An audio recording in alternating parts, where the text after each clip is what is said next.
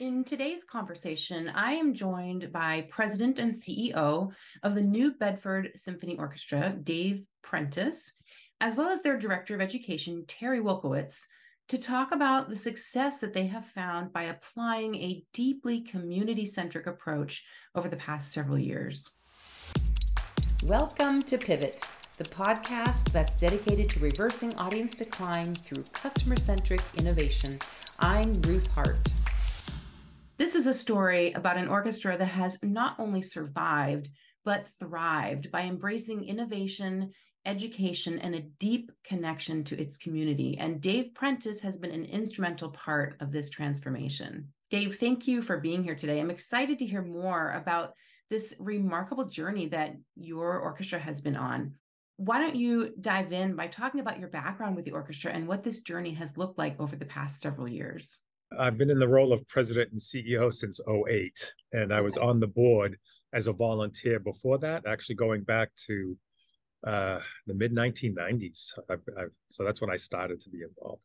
And when you started, what were the trends that you were seeing in terms of audiences and then how have things changed over the last 10, 15 years? Well, as with any organization, what's relevant, to begin with is the context, or even you could say the stage of development of that organization. And so in the mid 90s, the New Bedford Symphony was still kind of coming out of the transition from being, say, a community volunteer orchestra to becoming a professional orchestra. It had started, before that time period, but it was still, I would classify it as being within those parameters.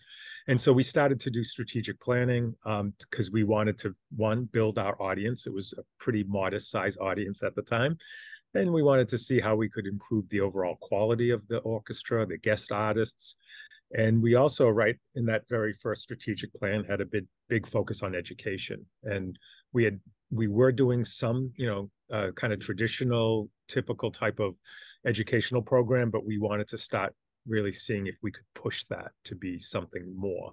You have had a clear vision and a really well-constructed strategy in place, with the orchestra undergoing 4 strategic plans in the last 14 years.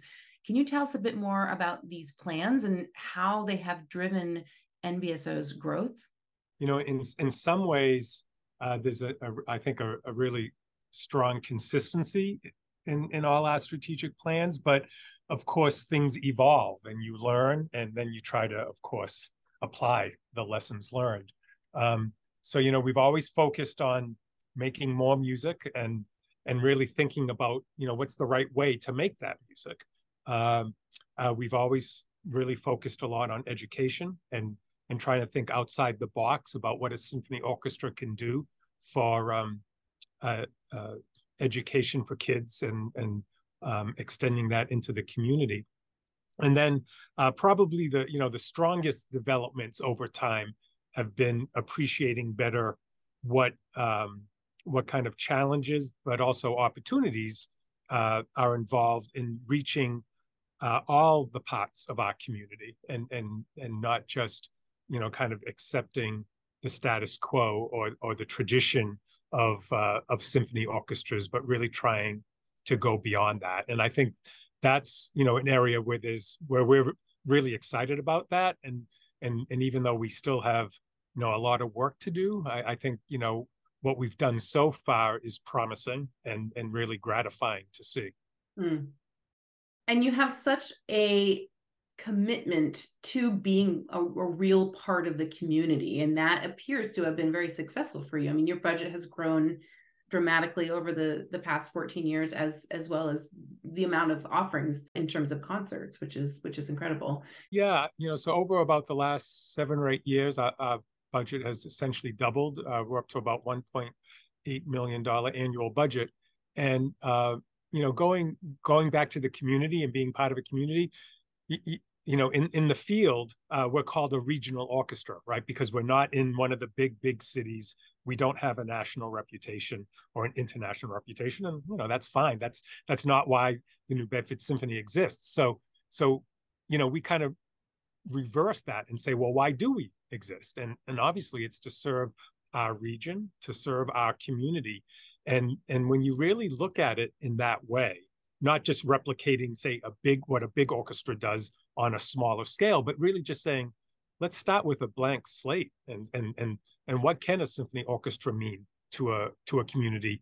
Then I think, your strategic planning, your vision, the partnerships that you want to build, and the way you make music and the kind of music that you make really just gets radically transformed. And that's reflected in our growth, the budget growth.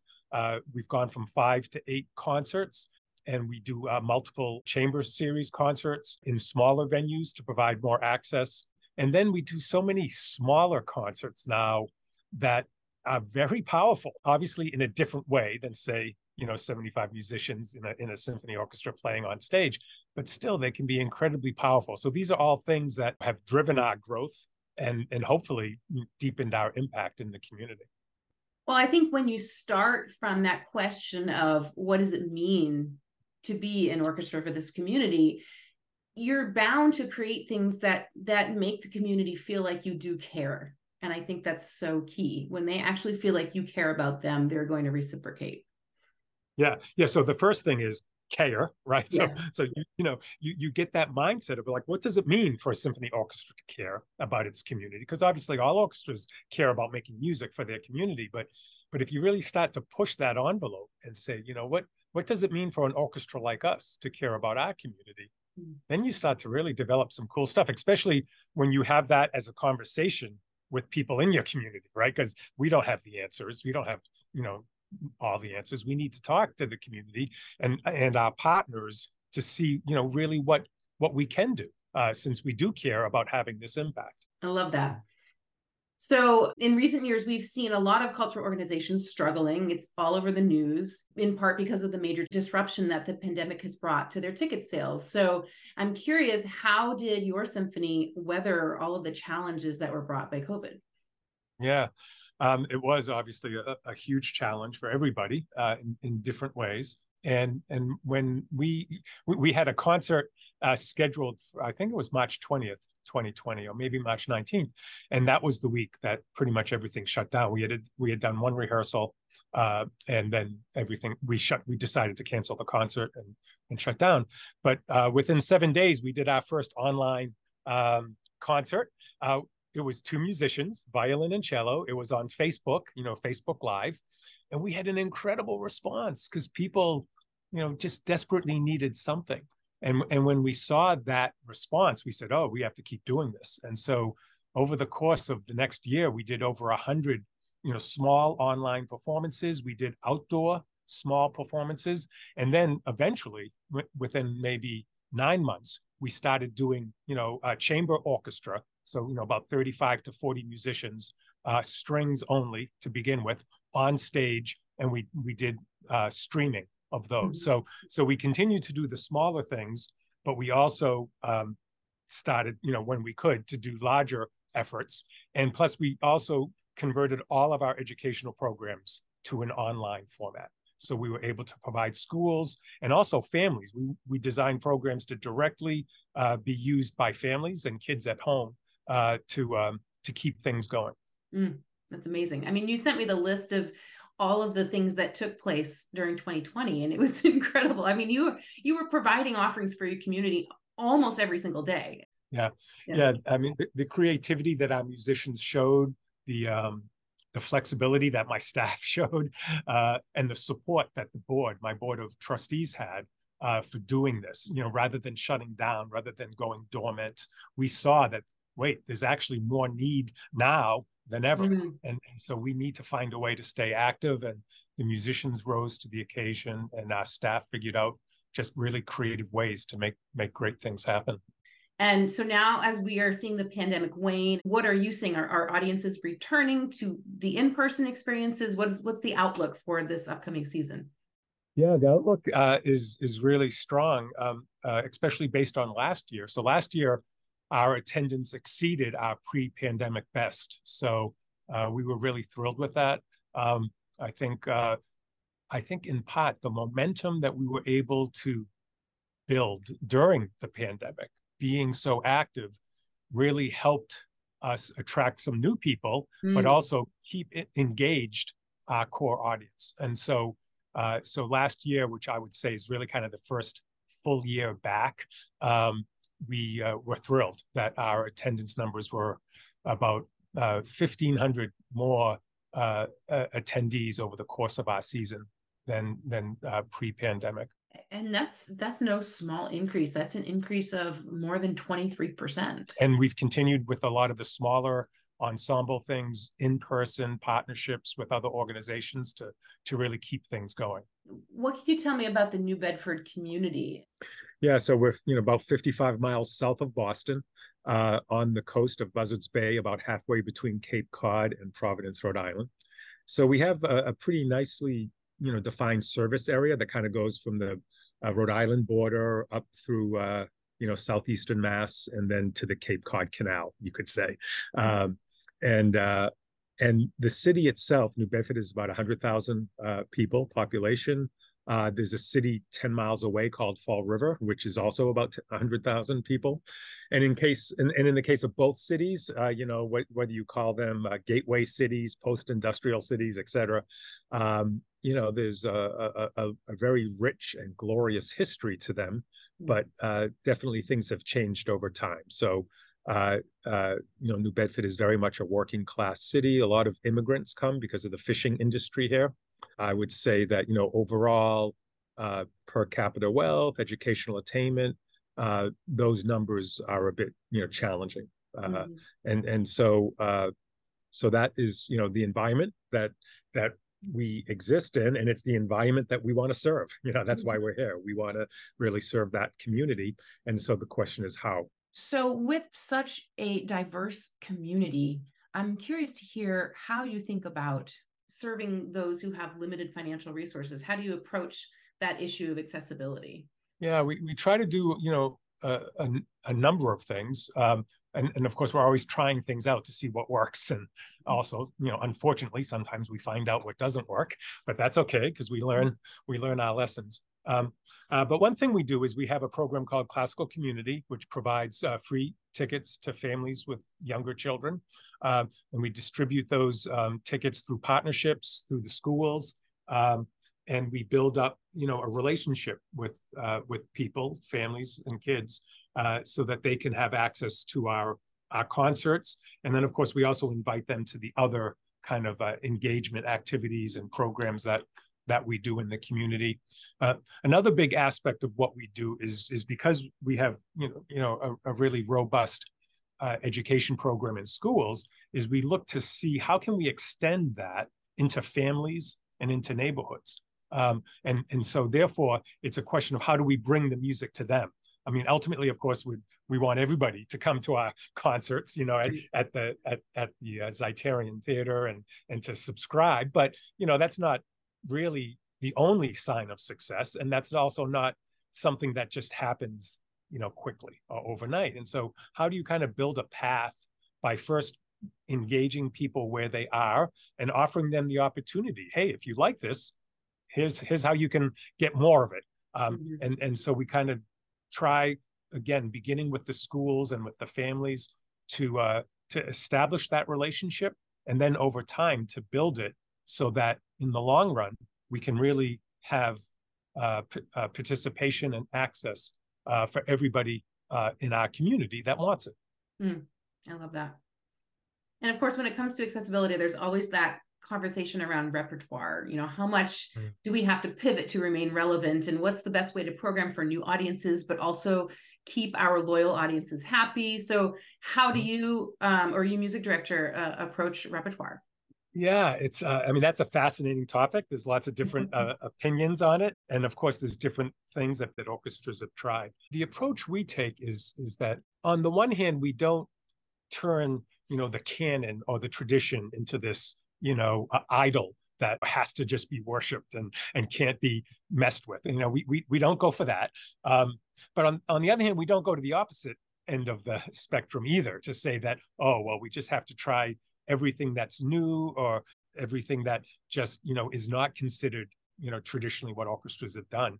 And I think kind of the guiding principle in that between those two extremes is you have to just always have your eyes on what is kind of the core relevance and power of music.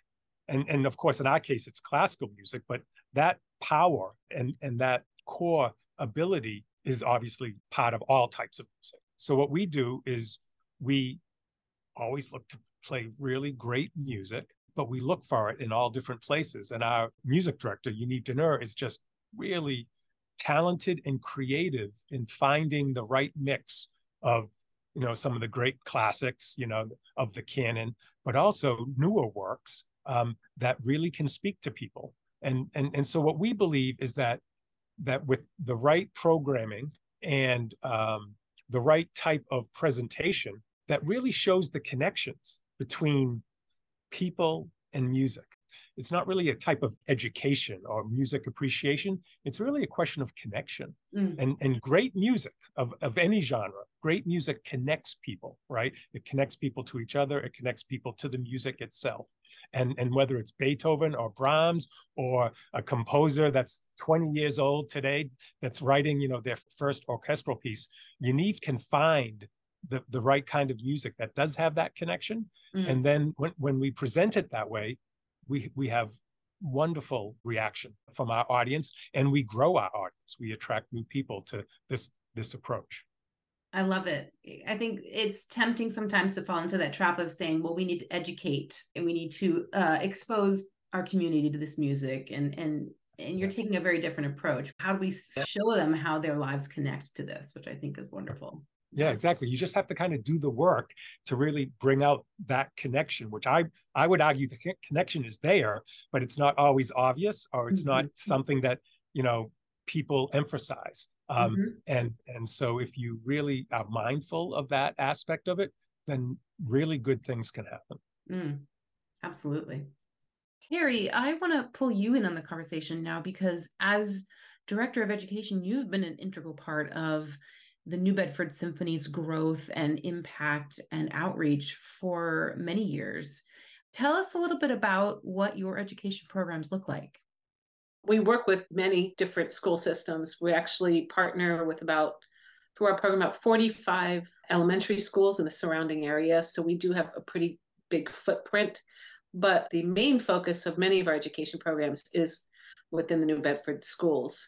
And I would say there's about 40% of students from Hispanic background, and that number has definitely increased over the past 10 years. It's just a really rich diversity of people who are coming into New Bedford and then coming into the New Bedford schools. I've been with the orchestra now for about 13 years. So I've definitely seen the growth of that throughout all the different schools in the system. So Terry, what is your approach? What is your philosophy around bringing classical music to these populations, to these schools in New Bedford?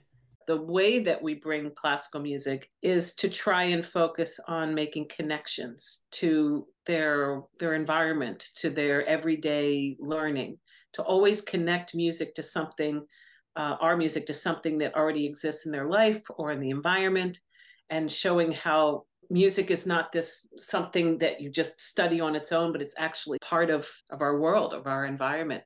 And that is a huge focus for us. No matter what type of education program we're doing, we're always trying to teach by making connections. And that's really how we learn, right? We learn by making connections. And so we highlight that as far as education programs. I love that. It reminds me of Nina Simon in The Art of Relevance, where she talks about with outsiders, where there's something that is not familiar or relevant to them, it doesn't feel welcoming to them. And so it's our responsibility as insiders to create relevant doorways into our world so that people can start to see, oh, wait, this is relevant to my life. And that's what you're doing. Dave, I see you nodding along. So you've read The Art of Relevance as well.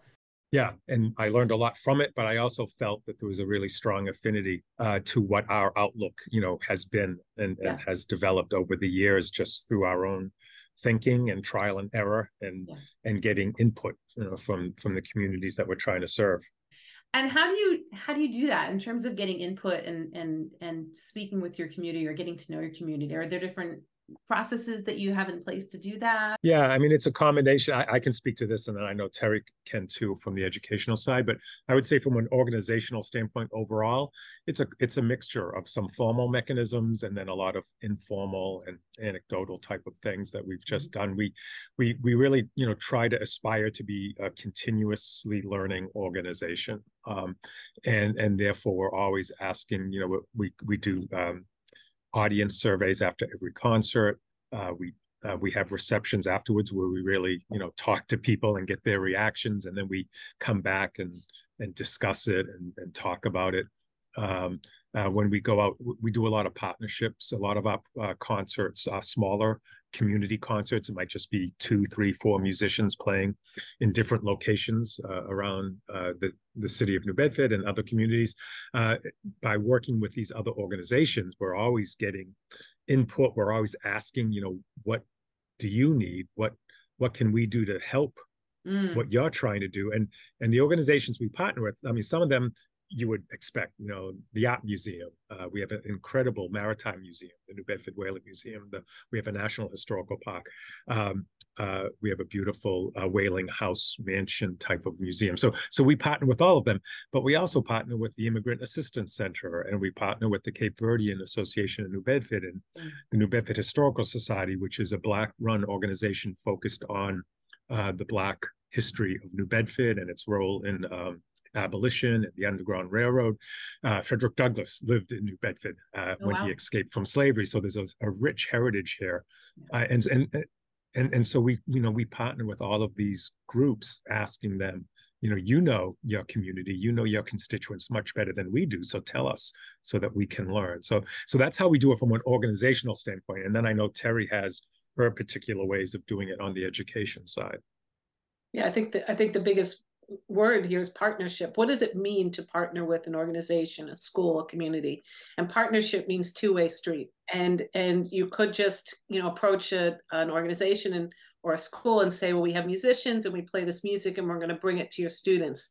But it's different in a partnership where you ask what their goals and missions and concerns are, and what is their focus, and then see how we can support their goals and kind of create this synergy between us. And I think that's, no matter who we partner with, that's always the first question, is what is top of mind to them? What are their needs, and how can we use our programming to support the mission of that community, of that school? And that leads to strong partnerships, because they realize that bringing a music program into a school, you're not just looking at it as another venue. We look to do more than that, to see how we can structure these opportunities to support the objectives of each of our partnering organizations. That's amazing. I mean, it's exactly what I constantly am advocating for. The word relevant originally meant to be helpful. To be relevant means to have an outward-facing mission where we're prioritizing the need that we see in our communities, and we're using our art to meet those needs. And I love that you're approaching it in this way as well. We really try to take that approach, and I think we've had some success with it. And of course, the beautiful irony of it is, you realize that by asking somebody what we can do to help you, ends up helping us a lot too. Absolutely. Because it makes us more relevant. It makes it more meaningful, what we're providing as part of this, overall effort. And that's exactly what we have found, especially in the education programs, where we always have a focus on the families too, not just the students, but their families, and the type of experiences that we've been a part of and have learned from is just really pretty phenomenal and very powerful. That's incredible. Now, you've really emphasized taking the orchestra out of the concert hall, which is a space that is not familiar for a lot of people and maybe not comfortable, doesn't feel welcoming for certain cultures. And you're performing pop-up concerts throughout New Bedford and the region. So I'd love to hear more about this model, and what is the response that you're seeing from the community? I mean, part of this, even though we're a nonprofit, mission-driven organization, of course, finances is always a crucial aspect of achieving your mission. And putting on a symphony concert in a concert hall is pretty expensive when you're a Yes. professional organization with incredible musicians and guest artists and a great conductor. And so, of course, that is certainly a part of our core. That's who we are. We love those big concerts and having the concert hall filled. That's like such an incredible experience.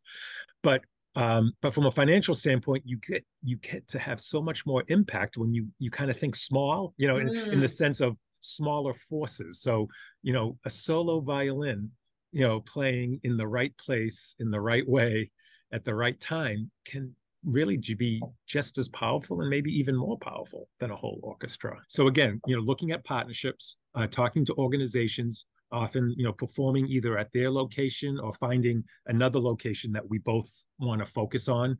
And, sometimes it's an environmental group. And so we're out in the woods, we're playing. We're actually in 2 weeks, we're doing a music in the woods with a partner, the Lloyd Center for Environmental Studies.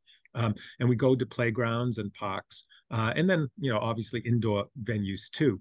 But again, it's in a way, it's a very creative process because it's like, all right, here's sort of the constituency we're trying to reach. This is what interests them. So let's go to a place that interests them. And then, how do we shape that into a real, authentic, meaningful musical experience? Making sure that things are fun, is a huge part of what we do. And then obviously beyond that, sometimes it's something just really moving or just something really passionate, again, depending on the circumstances. And so, we kind of challenge our musicians to say, okay, this is the outline of what we're thinking.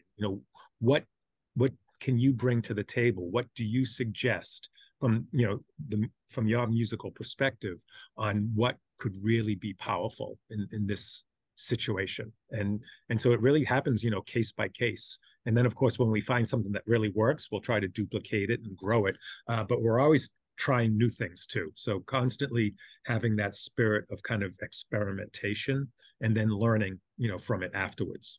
Coming out into the community with small groups or individual musicians, it's not only a chance to be more responsive, to be able to be in the moment and then do something that is specific for the need in that moment, to be responsive to the person you're in front of, but it also allows many members of our community to get to know the musicians in a way that you can't when you're sitting in an audience in a theater, the orchestra is up on the stage. So it becomes this way for people to meet the musicians, get to know them as human beings, and then to allow for moments of, I want to say, like almost improvisation. So we did a program at the Gomes School last year, and we had a wonderful violinist who was having the children select a flight pattern, a bird flight pattern, and then playing a melody that moved just like that bird flight pattern as the children were flapping and moving along. And then just to have a moment where he's responsive to what the child wants to do and taking the cues, musical cues from the child in the way that they want this bird to be flying through the sky. And then our musician to be able to really create something specific. Those moments are really special, but also ask musicians to, move away from the printed page, right? And just be more in the moment to perform. And then we did another program last year where we brought a trio of musicians up to the Taunton watershed and did a program about salt marsh ecology and balance in music and balance in the living parts of an ecosystem. And to just be able to, with that small group, it just makes it so easy and portable to move to different locations and to give these kinds of experiences. And then afterwards, they had a turtle and some fiddler crabs, but just those kinds of experiences, the high impact can come from just 1, 2, 3 musicians. And when our students get to know these musicians in such a very deep way and know their personalities, when they do come to the concert hall, they have that connection. I know that person, and it feels a lot more connected to their experience. Absolutely. I think a lot of times arts organizations think, okay, 2023, consumers want an immersive experience. So we have to spend a lot of money and make something really elaborate so that they're, really enjoying themselves. But what Nina Simon says is actually they want participatory experiences where you being there actually has an impact on the outcome. And so it sounds like with some of these examples that you give, like the children are choosing a flight pattern and then the musician creates something from that. That is a participatory experience that they're going to remember forever. They had a part in that creative process, which I think it's a shared experience. Yeah. It's a performer and an observer, but both are working together to create something. And that's when it's really special. Absolutely. Yeah. We were in an elementary school, and the trio was doing a program where they link the way that animals move and the way that music moves. And they started by just talking about their own pets. Yeah. And they talked about their pets and then analyzed the way that they moved and then played melodies that match that same motion. And for children to see that connection, that these are people, they have pets, and make that connection. In fact, when we go into schools, we purposely, when we're performing in schools, we are not in concert dress. We're not in, all black. They wear jeans, so that, like you said, they're not viewed as, just professional musicians, but they are human beings that we can relate to. Absolutely. In New Bedford, there's a selfie museum. It's in one of the old mills, and it's all these different like tableaus and settings where people can go in and take selfies of themselves. So we were doing a concert. We do an event called Symphony on Tap in the mill with the full orchestra. It's kind of like a club setting rather than a concert setting. But what we did is between the rehearsal and the performance, we invited all the musicians to come to the selfie museum with their instruments. And we had hired a professional photographer. And so we got all these incredible shots of our musicians hamming it up and being goofy in this selfie museum with all this fun stuff. And our conductor too, our music director, who's, who can be as goofy as anybody. He loved it. We have a great picture of him sitting in a bathtub. And so we're using that for our promotions this year. We're releasing them, periodically throughout the whole year, just to show, another side of the musicians that people wouldn't see just looking at them up on stage. I love that so much because it takes them off the pedestal, right? Yeah. It takes them off that sort of, we have to revere them. And I wanted to ask about your artists and your music director. I have seen in the past, sometimes music directors and artists are very reluctant to sort of stray from the confines of tradition that they're so used to, that they've been brought up in, but it sounds like you're not dealing with any resistance. No, well, that's the result of a good search process. We knew what we wanted. Yeah. And our conductor, you need to know, who's been with us now, we just renewed his contract for the third time. In that search process that came out of a strategic plan, we knew what we wanted. We wanted somebody who wanted to shake things. I mean, we wanted somebody who was, at the highest level of musicianship and artistry, and we have that with Yaniv. But we also wanted the personality and the ability to communicate. And so, for example, what Terry was talking before about making connections, Yaniv does a lot of talking from the stage, or at least a lot compared to maybe a more traditional approach. I think he does exactly the right amount of talking. Let me put it that way: not too much, not too little. Yeah. But I would never describe what he says is educational. It's making connections. We did you mentioned immersive. We actually did a concert called Immersive Mahler, where we played a Mahler symphony, the ninth. But Yaniv, in the first half, really broke it down into its different parts and made connections between the music and life and people's emotions and feelings. And by doing that in the first half of the concert, then we performed the whole thing in the second half straight through. And the reaction we got from audience members afterwards, I mean, Mahler, it's like a lot of people won't even show up for Mahler. Yeah. And he's not always, the easiest sell, at least say in a market like ours. But now people are like, oh, I love Mahler. In fact, the best quote we got was from a person who said, I came to your Disney Pups concert in January, and then I heard about this immersive Mahler, so I decided to come. So now I love Mahler.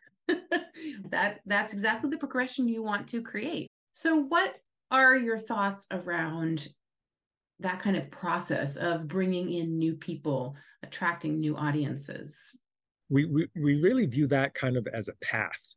We don't expect to do one outreach encounter and then have them become, seasoned subscribers and all of that. Even though the Disney to Mahler path can happen, but I don't know if that's going to happen, every single time. Yeah. And so we think of like, what are the steps that are involved to kind of have the ultimate result, which would be to have classical music be a part of more people's lives. And so we usually the first step is we go to them, and so the event that Terry mentioned, we partnered with the Gomes Elementary School. They had an open house, and we turned it into a music festival with musicians, interactive, participatory, and we really connected with families, and we got their contact information if they were interested in doing more. And then the next step, well, let's bring them to our venue, the concert hall. It's the Zeiterion Performing Arts Center, but we're not going to ask them to come to a regular season subscription concert. We're going to design an event just for them. And so we did a musical maze family event, and we invited all the families from the elementary school. And we had our musicians there, and we had activities and food, and it was a lot of fun. And then we said, okay, we're still not ready to, obviously, if at any point any of these participants want to jump right in, then we do that. We have a program where we provide free tickets and all of that. But we're not going to assume that, right? And so the next step was, let's invite them with free tickets to our Holiday Pups concert. So now they're at an actual, public concert event that we have with our subscribers and everybody else. And we seat them all together, and Terry greets them. And, we really make it a personal experience for them. So now we've done a 3-step process, right? We've gone to them, we've had them come to us, but it's a special event just for them. And then we invite them to, a broader event, but it's really something that, is kind of an easy sell. And then, of course, the steps after that, we hope, at least to a certain percentage, are going to be, well, I really want to check out one of your subscription concerts now, one of your, regular symphony concerts now. And again, we have a program to facilitate that on an ongoing basis. And so along the way, they pick up, they learn kind of, what this experience is like. And we are there with them. So it's like we're in this together. We're not just kind of throwing you to the wolves or expecting you to do this all on your own. And so, like, on the one hand, we don't want to be condescending or anything like that. And so you have to be careful not to overdo it. But on the other hand, we want to recognize that this is new territory for a lot of people. And we just kind of want to be there with them during that process, rather than just expecting them to navigate it on their own. That is amazing. I'm really curious to hear more about the event that you held in your concert hall space for these families. We invited them to come to the Z. It was a Sunday afternoon. We called it Musical Maze. And really the goal was to get them to explore all areas of the theater through it was actually they had to find the mystery word. There were letters hidden along all parts on the stage, in the hall, all parts of the Zeiterion Theater, to get them comfortable with navigating through that area. And at all these different locations where we might have had a hidden or mystery letter, there were musicians to interact with, to perform. The kids got to go up on stage and dance. If it was your first time coming to the Zeiterion Theater, the first time is that you're on stage. Like, how awesome is that? I love it. And then the kids were great. They solved the mystery word, and they received a prize. And we had some food and some crafts going on in there with our musicians. And what was interesting to me was that when the families came and did this activity that I felt was going to kind of be like a wind through and then you leave, right? They didn't. They all congregated in that area. And it was so interesting to me to watch all the families getting to know each other and wanting to talk and engage with each other. And I thought, for the first time coming to the theater and having that kind of experience with your children, being able to go in places that not everybody gets to go in the theater when they come to a performance, was a wonderful way to make that connection, and also to know that it was just for their school community. Our goal was, this might be their first time coming into the theater, and how do we want them to feel the next time? They want to feel like they know where they are, they know how to navigate the space. And I thought that the idea of making it kind of this maze where you had a challenge as a family, would push them into all these different spaces. I love it. That's such a great example. I believe you recently published a book. Is that correct? We wrote a book called A Concert at the Zoo. And the idea was that people went to a concert at the zoo, but the musicians didn't show up. It must have been something contractual. I'm not sure why they didn't show up. But in their absence, the animals realized that they're just going to have to step up and play. And the story was beautifully illustrated by Olivia Cucci, and David Mackenzie composed a piece for narrator and cello. And this really was the start. This book was the start of a new program we have for pre-K music and literacy. And throughout the story, each animal is linked to an instrument which shares the same syllable count and syllable stress pattern. So cat, drum, monkey, tuba. And what we do is, after we perform this book for them, I go back in the classrooms with them 3 times to teach them speaking and drumming patterns from the words in the story, learning how to drum words that show syllable count and syllable stress. And after a few sessions, they start composing their own animal instrument rhythmic combinations. And then we go to the zoo and they perform their compositions for the animals, which was really fun to watch with poor elephant, when they're all there going, elephant, elephant. They sound like future protesters.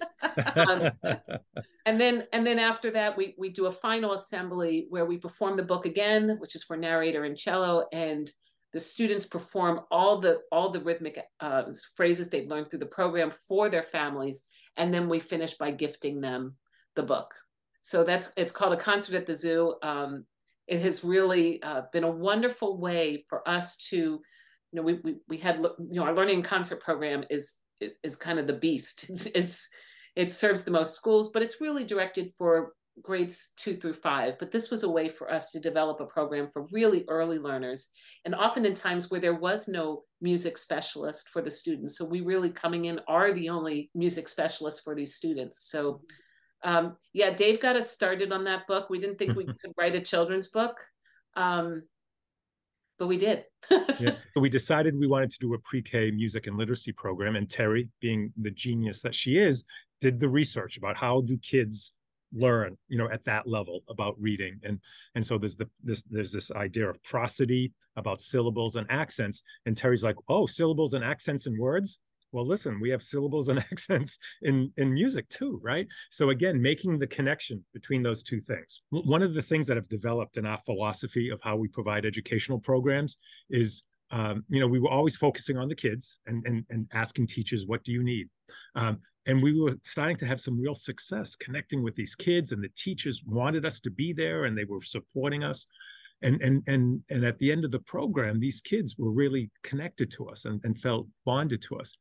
And of course, we talk about audience building, right? And having full impact. What we did in the past was say to the kids, all right, goodbye, see you later. Right. and we always felt kind of bad about that. And we said, how do we extend this? And so there's 2 things. One is, how do we extend that work? You could say leverage that work to developing relationships with families.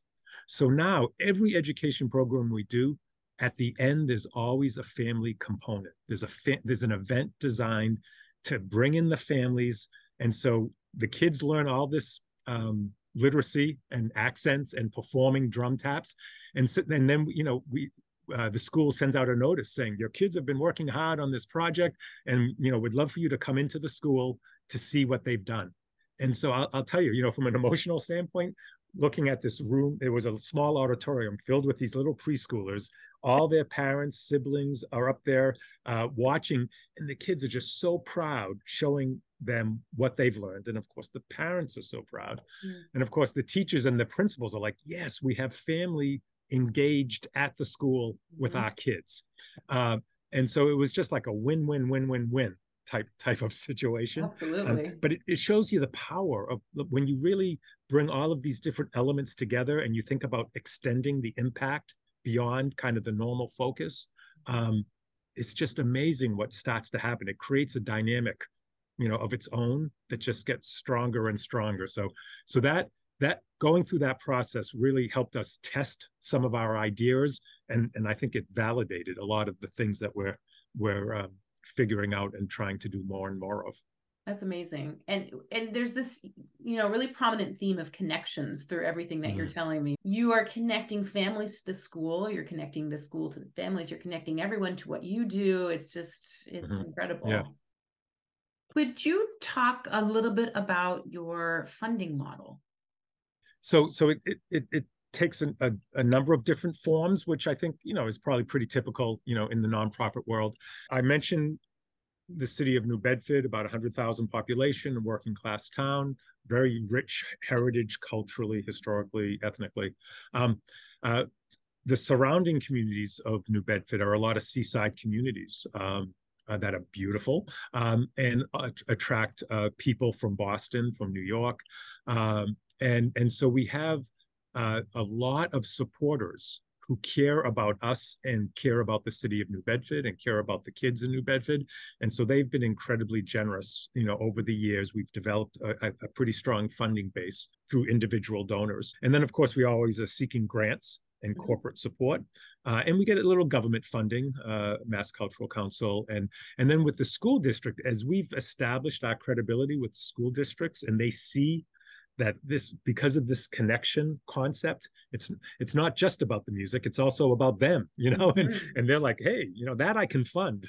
And so we've been able to put these programs together. We usually do it as a pilot, and then people see what it is and they get excited about it, and we can kind of prime the pump so that these things eventually become sustainable again through that combination of all those funding sources.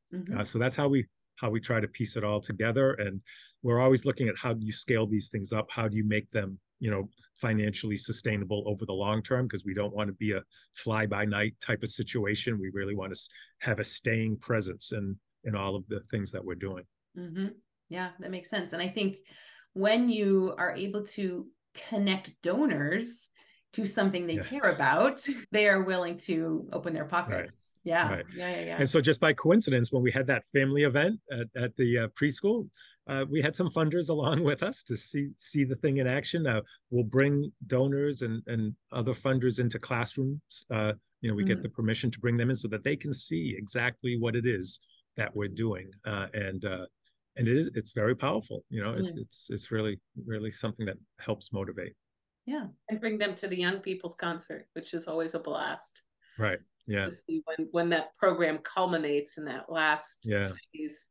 And this year it will culminate with all the children in our learning and concert program and composing a new piece for orchestra. So I am super excited to hear that culminate. And that is a wonderful place to invite people from our community, our donors, our board, to come and hear the orchestra and see the enthusiasm. Should there be a better word than enthusiasm for how the kids are at the end? Sometimes it's a little out of control. You think you're at a rock concert. The kids just really, oh man, they get so into it, especially as Terry mentioned, when they see the musicians from the education trio that they've seen before, and they see them up on stage, and our musicians, they ham it up. They like being rock stars, and so they really play to the crowd, and the kids just really get into it. They lose their minds. What are you excited about? What's coming up this season that you're really excited about? We're going into a new strategic planning process. So that tells you all you need to know about me. I get excited about strategic planning processes. But, we've talked a lot about connections, right? So we make connections within the programs, each individual program. That's Terry's whole, focus and philosophies, make these connections. But then we also connect programs to everything else. So one thing we say is, everything is connected to everything.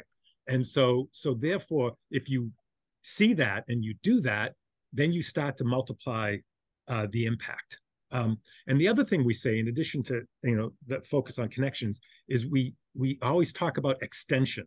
Like, how do we extend what we're doing to the next step? So like extending it from a program focused on kids to involving their parents, and then involving community groups in their neighborhoods. And so always, how do we extend this? How do we connect things, and how do we extend things? And so what I'm excited about is that, because over the last couple of years coming out of the pandemic, we've been able to put a lot of these things to the test and learn from them through pilot programs. We're now going to start scaling up, and we're going to have, even more impact more connections, and more extensions. And maybe the most important part of that too is Terry's mentioned the Learning in Concert program, which focuses on 2nd through 5th grade.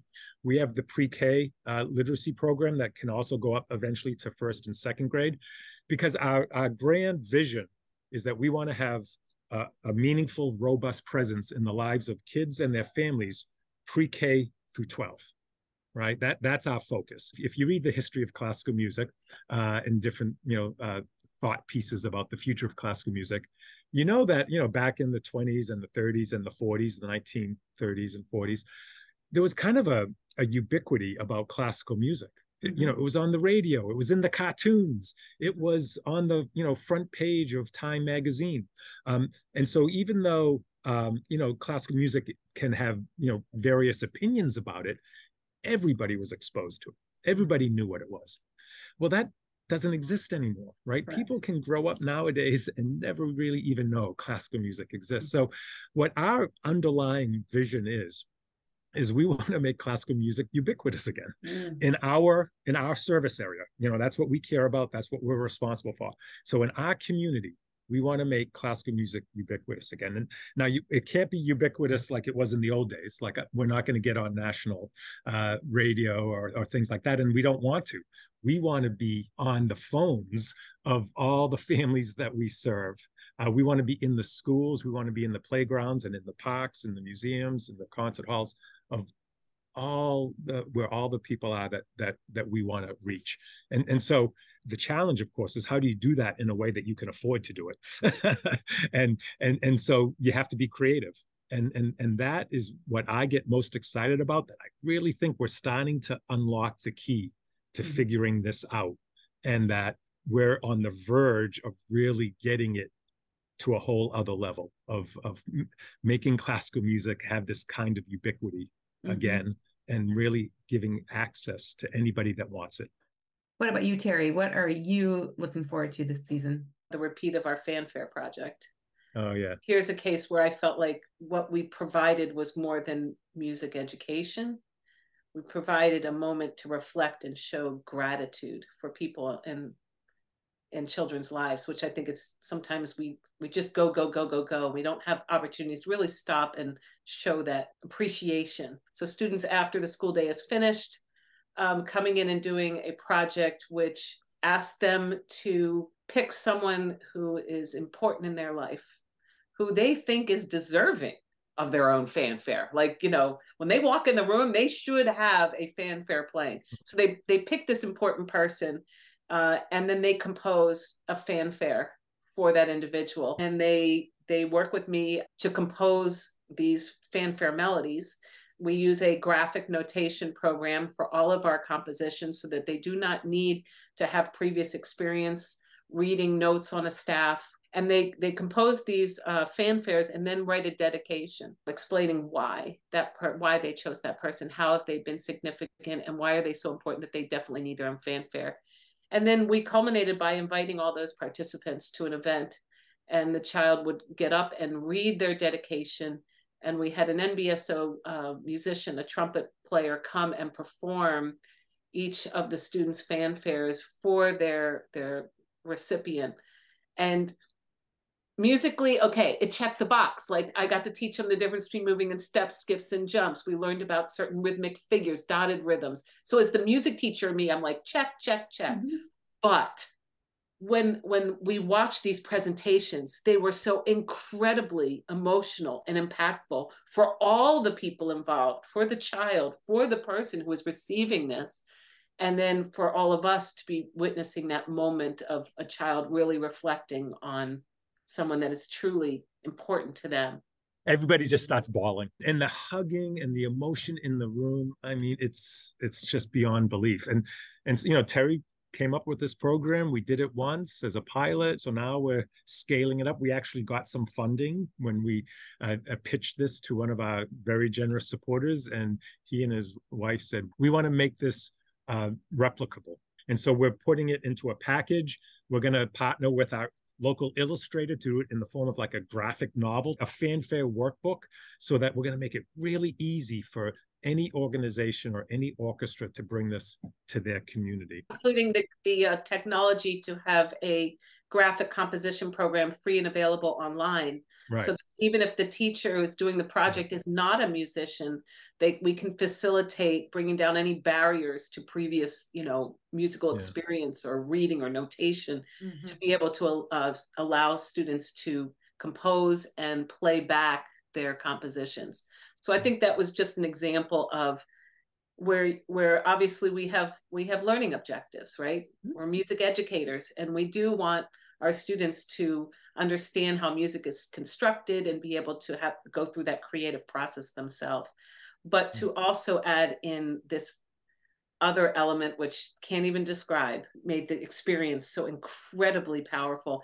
And the reason why we are looking to expand this and bring this, outside of our own organization is that it was 3 sessions. It's only 3 sessions. So it's not like you have to take a whole part of your year to do this project. It was very, very quick, but extremely impactful. So it shows how an outside arts organization partnering with after school groups or in the schools or in our communities, the impact can just be magnified if you just think a little bit about what our participants might get out of it.